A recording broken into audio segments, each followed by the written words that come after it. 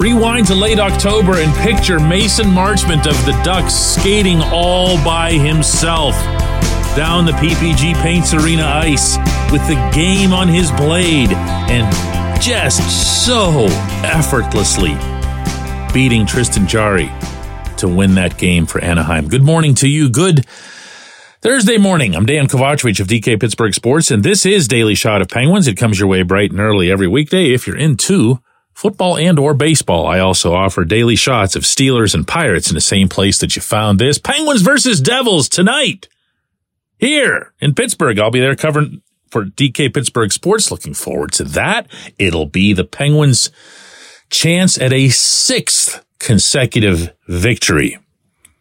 And this ongoing winning streak has been built on, kind of quietly, I should add, the goaltender, the same goaltender, who that night, after Marchment beat him, sat there in front of us at his stall and acknowledged that he hadn't been doing enough to give his teammates a chance to win.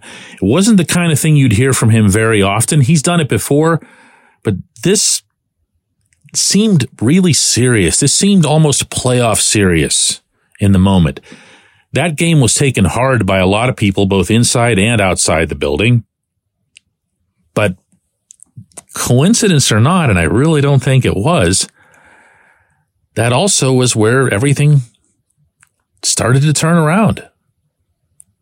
Penguins go out to California, sweep all 3 games out there, come home, take care of business against Buffalo, take care of business a couple nights ago in Columbus.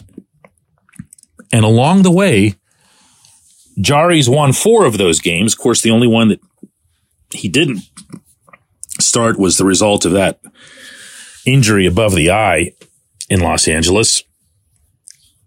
And he's now, over this span, since November 4th, got a .955 save percentage that is the 3rd best in the NHL in that period, trailing only Charlie Lindgren at .969 and Adin Hill at .968. Now, we can do small sample sizes in one direction or the other all you want, because I can also show you numbers from Jarry's first handful of games that would suggest that he's the worst goaltender in the world.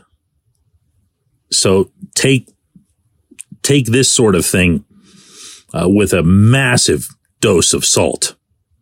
But it sure beats the alternative, doesn't it? When you see the Penguins playing in front of Jarry and they've got confidence in him, I believe that allows their most impactful defensemen, those of course being Erik Karlsson and Chris Letang, to do their thing and to do it without all that much worry. Now, that's not to suggest that either Karlsson or Letang has let up defensively. My goodness, Letang specifically. Are you kidding? His work in his own end right now is some of the very best of his career, and double that when it goes to penalty killing. But they're feeling that in part because they're feeling the way Jarry's playing behind them. That ignites the engine. Then the puck goes up to the forwards, and you see the way those guys are playing right now, at least through the first 3 lines. Everything starts with Jarry. We can sing to the heavens, as I was doing here just yesterday, about Sidney Crosby, about Yevgeny Malkin, about the great start that Riley Smith has had. The 3rd line really looks awesome and everything else. Nothing matters unless Jarry is not just good, not just very good, but close to great. That is the formula. I have been saying this for months, and here it is again. That, for those who are maybe new to the sport or don't follow it all that closely or just kind of casual fans, a .955 save percentage, even over the span of 4 games and change, is really high. It's crazy high. No one will finish with a save percentage like that this season in the NHL. You'll see that the Vezina Trophy winner or the top 2-3 goaltenders in the league will all be at most into the 930s. So what you have there is evidence that not just that the Penguins are playing well in front of Jarry, but also that he is stopping a very high percentage of the shots that he is still facing. Are they defending better? Sure. Are they minimizing the caliber or the quality of chances that the other teams are getting? Sure. They really are too. But on those occasions when they haven't, he's been there. Okay, so deep breath here, because this probably sounds like I'm declaring him, all the way back and here we go and whatever else here. I'm not. I looked at some of his body language from the press box in Columbus a couple nights ago and didn't like it.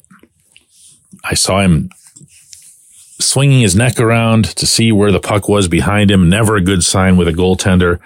I saw him when I mentioned straying from the crease, you're going to remember the one time that he came way out of the net to disrupt a breakaway. That was actually good. I mean straying from the crease when he moves left to right or vice versa.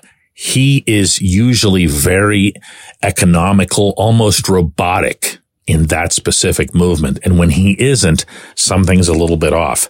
But the third period came along and he was at his best in every capacity.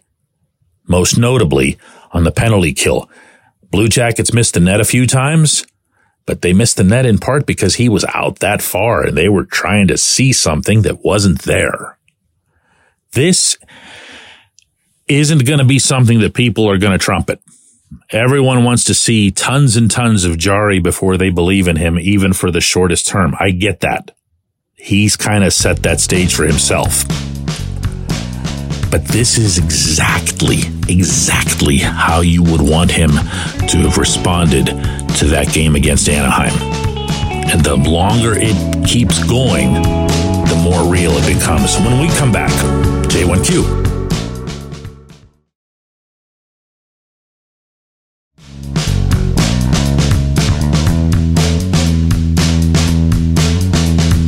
Today's J1Q comes from Mark, who says, DK, if the Wild continue struggling and they look to have a lost season, and if Kyle Dubas decides he needs more goaltending depth for the playoffs, do I even need to finish the question? No, of course you don't, Mark. And yeah, I've thought about it myself. I'm not going to lie. Okay, I covered a huge chunk of Marc-Andre Fleury's career in Pittsburgh, beginning with going up and spending a weekend in the summer after his draft in northern Quebec to meet his family and friends and neighbors for a long story that ran in the Post-Gazette. It would be wonderful to have him back. It'd be wonderful from a storyline perspective. Reporters, writers, commentators, we all love that sort of thing. So whether it's personal or professional, it would be tremendous. So yes, it's crossed my mind too. However, setting aside the fact that you threw in like 19 hypotheticals there and somehow managed to leave out that Billy Guerin's the GM up there, and Billy would be more aware of this scenario that you're describing than most GMs, this is not set up to work out that way. One of the things you have to remember, without my getting really boring and start, getting into contracts and roster counts and so forth, is that this team has 3 experienced NHL goaltenders under contract. So the decision about the goaltending depth chart has already been made. And as you've seen, even with Alex Nedeljkovic out for the past month, Magnus Hellberg stepped in and won a pretty big game out there in California. Played really well, I might add. Used that big frame. I'll also add that even though both of these guys, Nedeljkovic and Hellberg, are new to Pittsburgh and to Pittsburgh fans, they have really been received warmly on the inside. They have outgoing, spirited, wonderful personalities about them. They're not quiet. They're not sitting in the background. They're terrific teammates. They're terrific with each other. Their relationship with Tristan Jarry. Jarry genuinely seems to really like having them around. So I'm going to say it again. The decision's already been made.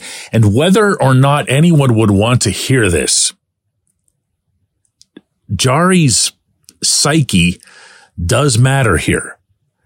And the moment you bring Flower back into the room, and now you know what I'm going to say, I don't care how old he is. I don't care what his role's been in Minnesota or Vegas or anywhere else.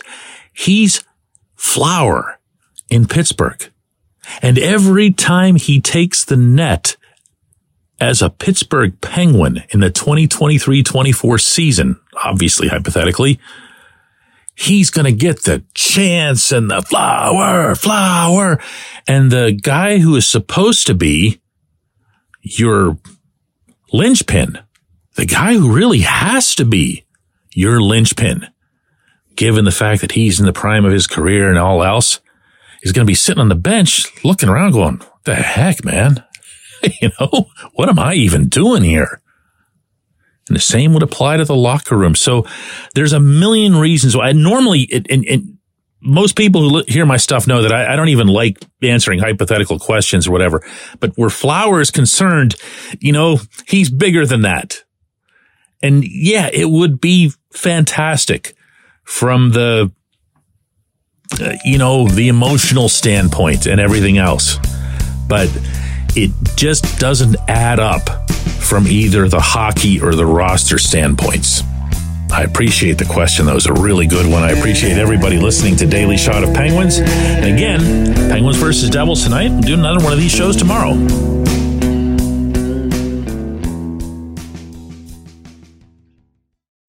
When you need mealtime inspiration, it's worth shopping Kroger, where you'll find over 30,000 mouth-watering choices that excite your inner foodie. And no matter what tasty choice you make, you'll enjoy our everyday low prices, plus extra ways to save, like digital coupons worth over $600 each week. You can also save up to $1 off per gallon at the pump with fuel points. More savings and more inspiring flavors make shopping Kroger worth it every time. Kroger, fresh for everyone. Fuel restrictions apply.